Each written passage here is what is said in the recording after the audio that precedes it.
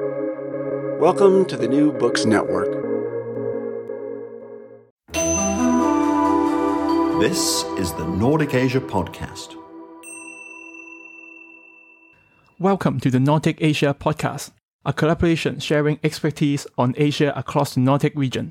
I'm Hongyu Liu, a PhD candidate in sociology at University of Cambridge, currently in virtual residency at the Nordic Institute of Asia Studies, NIAS. My research looks at the use of new technology at work and its impact on industrial relations in China. I'm delighted to be joined today by Dr. Bill Taylor, who is an associate professor at the Department of Public Policy, City University of Hong Kong. Bill teaches political economic philosophy, policy, Chinese politics, as well as employment relations in China and Hong Kong. His research focuses on collective labor rights within countries in Asia, especially China, and aspects of state and employer control, labor process, and labor resistance.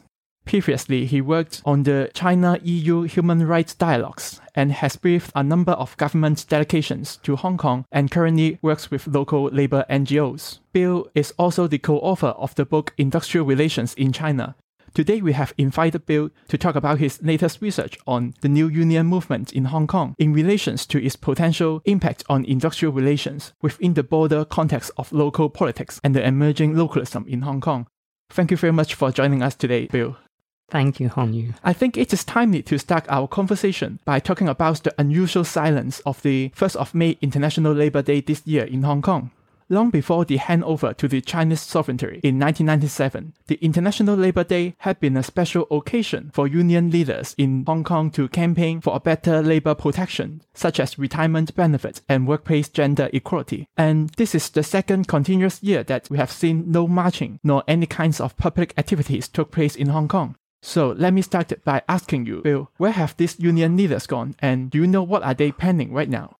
I'm sure they are planning what they're going to read whilst they're waiting in detention centres for trial. So why people haven't been able to march, not just on May Day, but other commemorations, such as June 4th, the Tiananmen massacre, is because there's been a political crackdown, basically, is the way of saying it. A crackdown on dissent in Hong Kong, and trade unions have, as they have in many places, taken the brunt of some of this backlash from the authorities. So 2 trade union leaders, present or last head of the Hong Kong Confederation of Trade Unions and a previous head of the Hong Kong Confederation of Trade Unions, are currently awaiting trial for their involvement in political demonstrations, you might say protests, but they're basically demonstrations to highlight issues related both to civil society and particularly workers' interests. And so that's why it's especially quiet. It's also very difficult because in Hong Kong, for a protest to take place, people have to apply to the police to give the letter of no objection, which means you cannot hold such a protest unless the police agree to it, which is quite strange given 1977 when the police did their own demonstrations and occupied the streets during a backlash against trying to crack down on corruption within the police force. Having said that, it has traditionally been quite easy to get letters of no objection, and that is how Hong Kong has basically managed civil affairs for 40 or 50 years, until 2014 when there was a large civil movement, and then that settled down a year later, and then 2019 it started again, where the conflicts became quite violent, and the police tried to suppress these political movements, these political marches, and eventually they just don't give these letters of no objection. And in other cases, they have given the letter and then withdrawn it, and in 30 minutes later, they come in with a tear gas. That's why people are not protesting. They can't. What you have mentioned is actually quite worrying. So, has the May Day demonstration always been controversial? Or could you also give us a bit information about the historical development of unionism in Hong Kong and what makes the recent movement different from the past?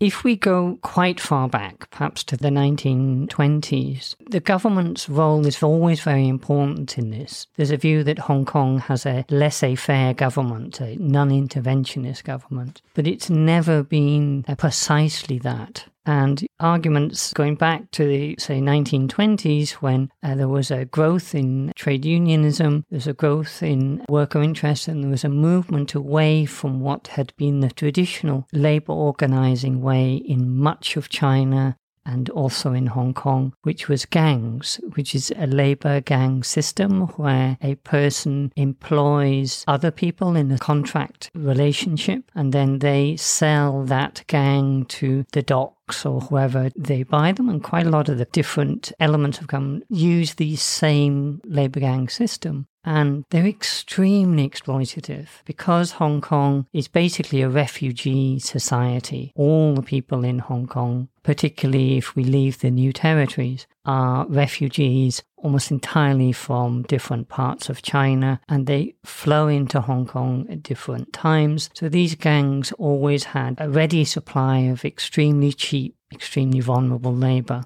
Going back to the 20s and 30s, that the Hong Kong government was concerned that wages were being suppressed. And so they actually encouraged, they didn't sponsor, but they encouraged some early unionization. And this was to some degree to try and head off the fear of the Russian form of revolution. But that evolved and they actively consulted these labour organisers and they tried to encourage an improvement in labour standards. In the post-war period, they tried to do that again, but it's more, when we're talking about late 1940s into the 50s, what we have is the development of a very polarized system or structure of industrial relations in Hong Kong, in which we have the pro-Beijing, what's become the Federation of Trade Unions, FTU, and the TUC, which was the Trade Union Congress, which was a Taiwan or Republican-based.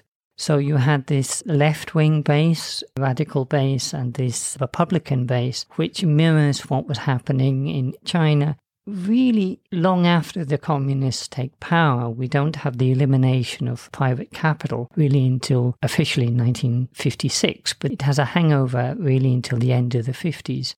So you had some replication of what was happening in China in Hong Kong in a microcosm of this conflict between Kuomintang, which is pro-Taiwan leaders, and the communist leaders. And it was played out in Hong Kong. And then you had from really the 60s onwards a growth of independent, non-politically aligned group, often associated with Christian religion, evangelical ideas coming in, which formed later something called the CIC, the Christian Industrial Committee. And their concern was really initially dealing with the tens of thousands of young people who were ending up in factory work and home working, as Hong Kong became the first of the little tigers. It became the first real powerhouse in Asia outside Japan. And so Korea and Taiwan, Malaysia, they all not follow the Hong Kong example, but they start to develop soon after that.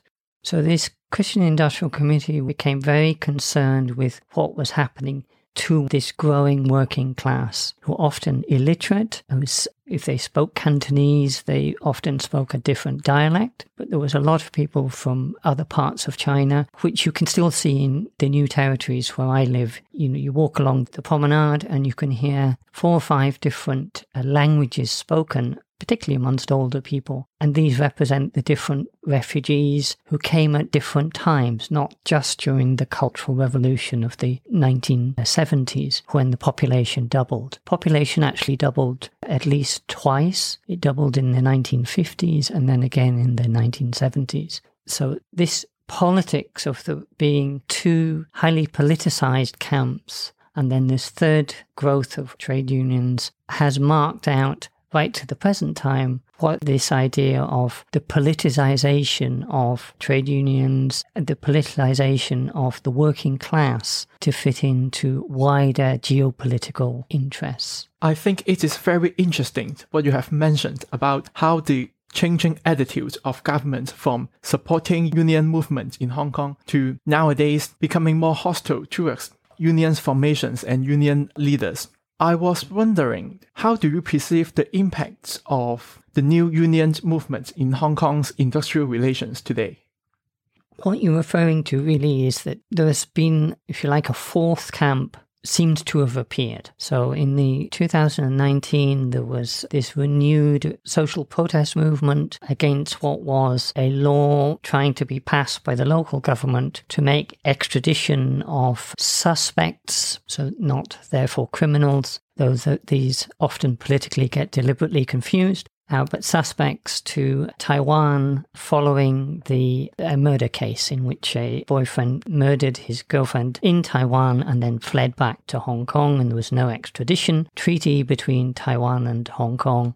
And so the government wanted to pass such legislation. Sounds perfectly reasonable, but it's a very good indication of how Hong Kong people feel, is that included in the treaty was extradition to China, as it were, the mainland China. And that kicked off a fuss because it meant that people could be taken to China for political crimes. Hong Kong is as I said, a place of refugees. It's also a place that has the only dissidents from China living and contributing to society here. People like Han Dongfan, who set up the only independent trade union in 1989 and was imprisoned and ill-treated for his trouble. He lives in Hong Kong and runs an organization here, but also other people. So Lee Chuk-young was in Beijing during the massacre in 1989, and he turned to Hong Kong. He can't go back. He's legally a dissident. So with the extradition changes, that would allow China to say, well, we want these people back to go to China and stand trial. So people didn't like that, and there were mass protests, including well over 1 million people in peaceful marches.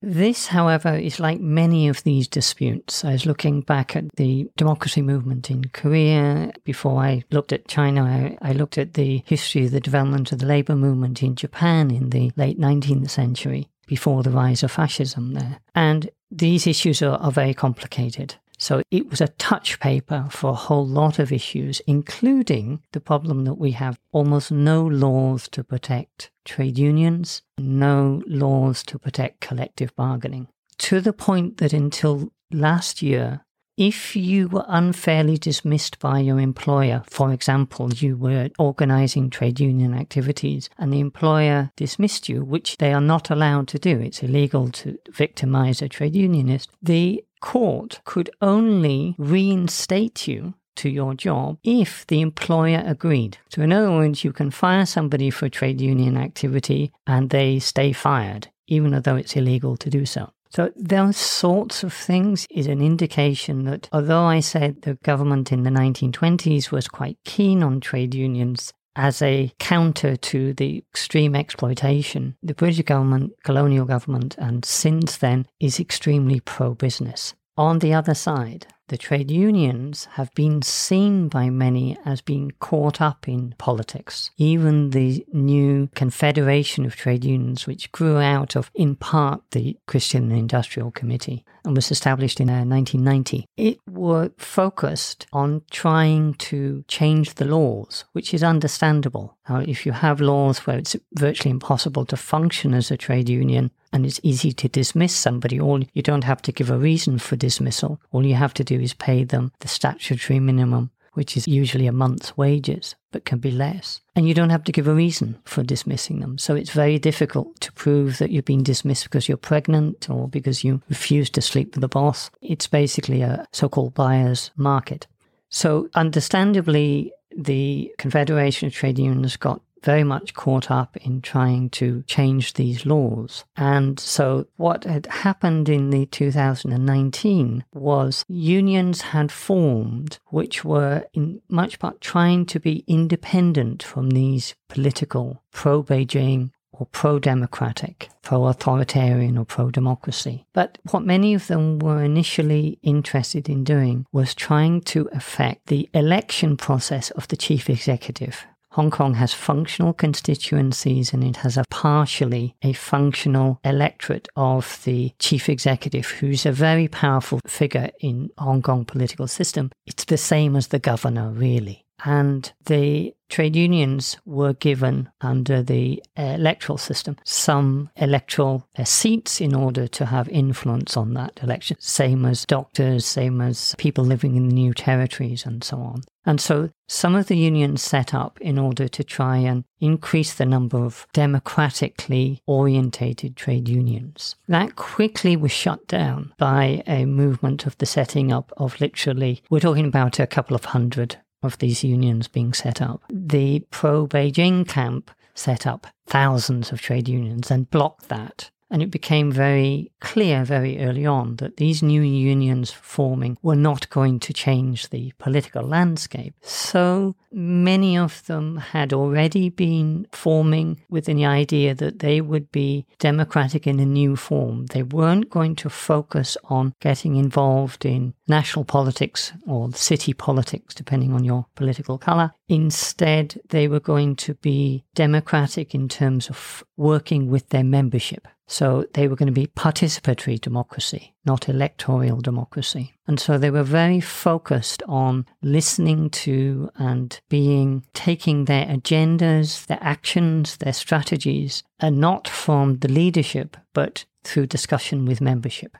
And this was rather new in Hong Kong. Now, this is debatable. Apple Leung, who's a long-time commentator and NGO activist within the community, thinks that these new unions are not really new, that many of the old union drives, union growth, there was a similar internal democratic element within them. But I think what's new about this one is that they have tried to not direct membership's views, but to respond to them. Now, there's something special about this. A democratic union, that is a union that follows the membership's wishes, is a very dangerous organization because it's bottom-up led. And many trade unions that have responded in this way have been instrumental in political change in other countries.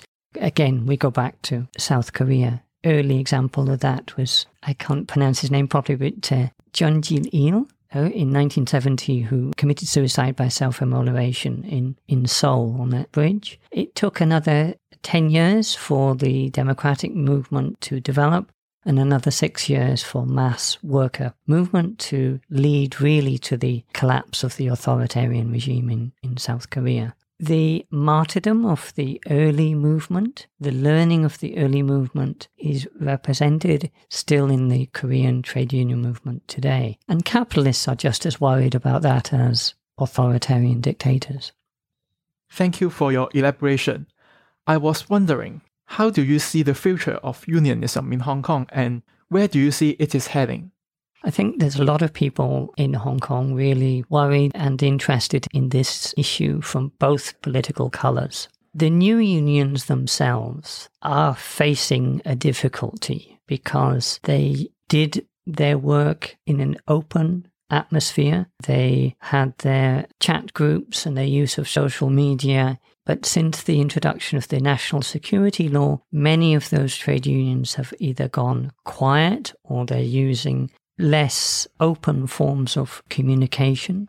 And so they've taken a real hit and they weren't prepared for the national security law and the implications that being non-patriotic, and when I say non-patriotic, I mean not being openly patriotic. So it's not enough to just be quiet. You have to demonstrate your patriotism. Many of them are worried that their activities are illegal if they even question the government. And because they are open systems in which they listen to their membership, it's easy for them to be caught simply by a member saying that something that is critical of China or critical of the police or critical of the leadership in Beijing. As a slight digression, this is a reason why most of the universities in Hong Kong are cutting their ties with their students' unions, under the reason that if the students' union does or says something that is seen as against national security, seditious or whatever, the university itself may be in trouble. And one thing about this national security law is it's a Chinese law as opposed to a Hong Kong law. So it's defined and understood in a very vague way. Chinese view of law is that law is it's part of the Russian communist view that nothing is above politics and law is a political process. So under this way, then laws are also political. So rule of law in Chinese system really means laws according to political convenience or political practice. And that shouldn't be seen as a negative thing, looking at it from a traditional Leninist viewpoint. When it comes unstuck is when you try to equate that with an Anglo-Saxon liberal law, which is an idea that a law is an absolute rule of do and don't, a sort of negative legal system in which you can do anything unless the law says you can't. Now, imagine where you have a situation where what you can't, you don't know what that is. You have to guess what it is. Not based on case law, but based on the latest instructions from the leadership. That's why people are so frightened in Hong Kong. And it affects unions in particular. Although many people think it's the politicians that worry the Democratic Party, pro-democratic camp obviously is in deep difficulties at the moment. But trade unions are also in a difficulty because trade unions ultimately are the core of a working class movement. It is how the Russian Revolution got going. Whilst Mao depended on the peasants, it was the Shanghai trade unions and Guangdong trade unions that delivered the success of the revolution in urban areas. Russia collapsed because of Solidarność in Poland, and so on. Trade unions are extremely dangerous. So control of trade unions is really important. So this leads us back to the organization that I've neglected for a while, which is the Federation of Trade Unions in Hong Kong, which is closely associated with the All China Federations of Trade Unions in China, which is one of the three mass organizations of the party. So it's a party organization along with the Youth League and the Women's League. And so we should see the FTU as really an extension of the ACFTU. And it has followed the ACFTU, whether there's a formal link or not is not clear, but it certainly practices, if we go back from the 1940s onwards, ACFTU's line on international relations is mirrored in the edicts and position of the FTU in Hong Kong. So now there's officially really no opposition. We have National Socialism in Hong Kong. The FTU should be the leading force to organize workers. It doesn't work that way because the ACFTU in China is traditionally criticized by everyone in China as being useless because it doesn't organize workers. It has great difficulty because no one has enthusiasm to join the organization. Why would I join the ACFTU? If I'm an activist, I want to join the party. Why would I talk to the subordinate when I can join in the boss? So the ACFTU has been very weak, extremely weak. So the FTU's problem is how would it have strength? So one way it's having strength is the same way the CTU did, was join in political parties. Well, if we're in a post-political party situation, there's only one party. What's its role? So the FTU is stuck as to whether it's going to follow the kind of Leninist line of a working class movement in Hong Kong that it controls, or it's going to be the new China dream, Xi Jinping, which is a capitalist system, in which case it has to follow the line of the capitalist group associated with the DAB, perhaps the Liberals, if they can change their leader. And so then it's stuck that it's irrelevant. And so we're in a situation of the same problem as in China, that we have a gap in which the workers told how to think, but they're not represented. And that doesn't go well in capitalism, because workers will always form their own organizations in the end. They always have. And so the non-representation is a danger to the CCP, it's a danger to local capitalists, it's a danger to the FTU. So for what you have said, what does it matter for ordinary workers in Hong Kong? The ordinary workers in Hong Kong are a different profile of working class now than they were 30 years ago. It's a significant change. We've been used to an idea of refugees coming to Hong Kong. capital is depended on a ready supply of workers coming here, very often with no money, arriving off the boat, off the train, or illegally coming over the border, and getting in touch with kinship networks, family members who've made it to Hong Kong before. That refugee population meant that basically it was self-sacrifice. People will put up with almost anything. That's why we have global migrations of refugees. People will die, literally, to ensure that their children have a better life.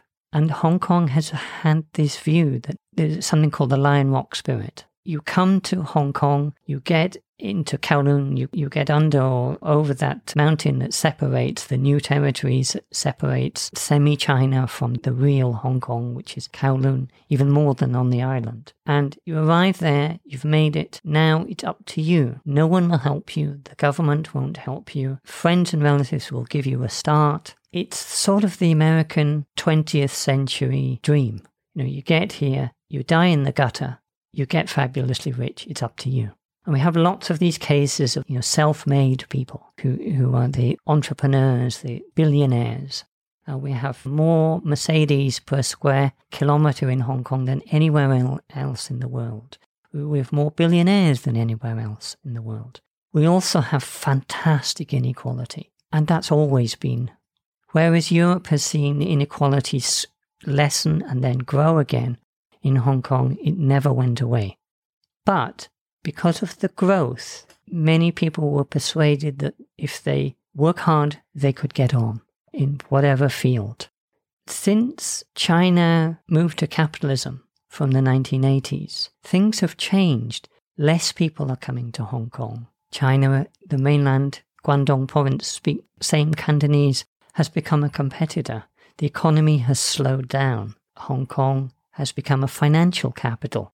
Well, there's very few people needed to make financial decisions. A few years ago, a friend of mine, we were both doing a program at Harvard together, and she works for a major garment company, one of the largest in the world, and she was showing me around where she works, and a friend who had been with us from South Korea, and a man held the door open for us as we were going up to the office, and she said, "That guy made more money last year for our company than the 10,000 employees that we employ." He'd made it on the stock exchange. He was a financier.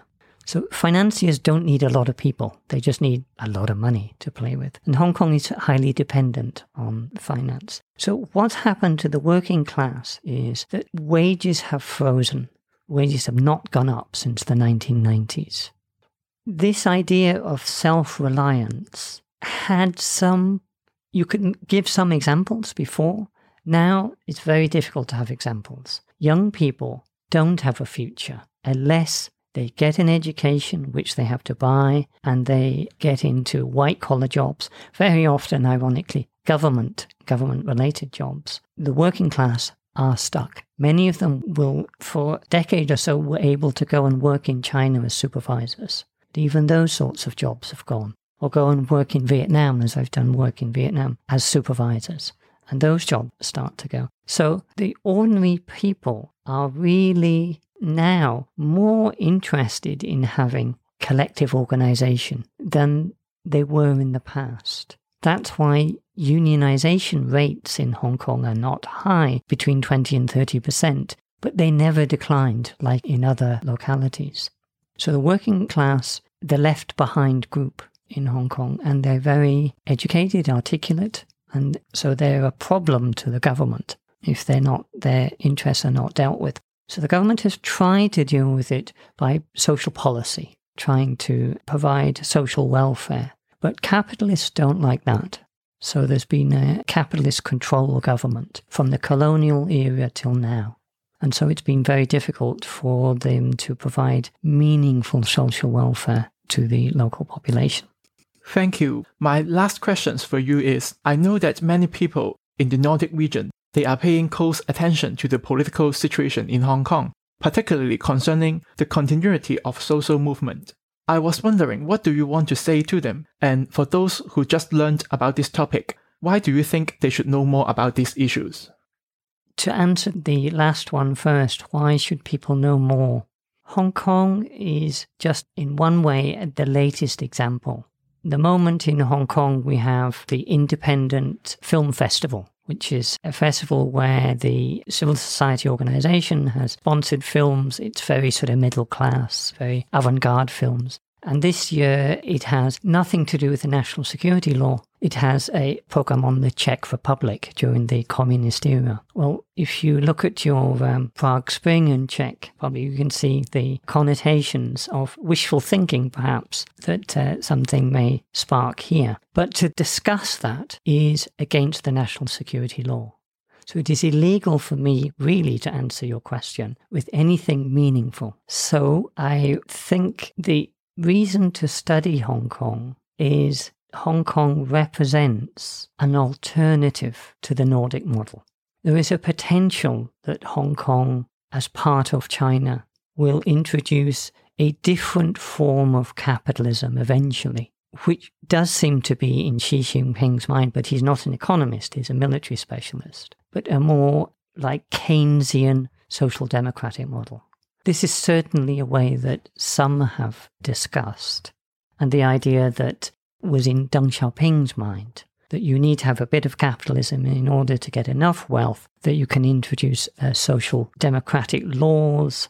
The alternative, however, is that it just becomes a despot, that it becomes an autocratic regime. And many of us have been ironically concerned by the suspension of the terms of office for the head of the Chinese Communist Party. And we will find out next year whether Xi Jinping carries on or steps down. And that's used as a kind of litmus test. We think we know the results, but it's a sort of litmus test of whether China is going to go along the social democratic route or whether it's firmly set on a route that Germany went down previously. Thank you very much, Bill, for sharing your insights with us. You have been listening to the Nordic Asia podcast with me, Hongyu Liu, and Dr. Bill Taylor, Associate Professor at the Department of Public Policy, City University of Hong Kong. You have been listening to the Nordic Asia podcast.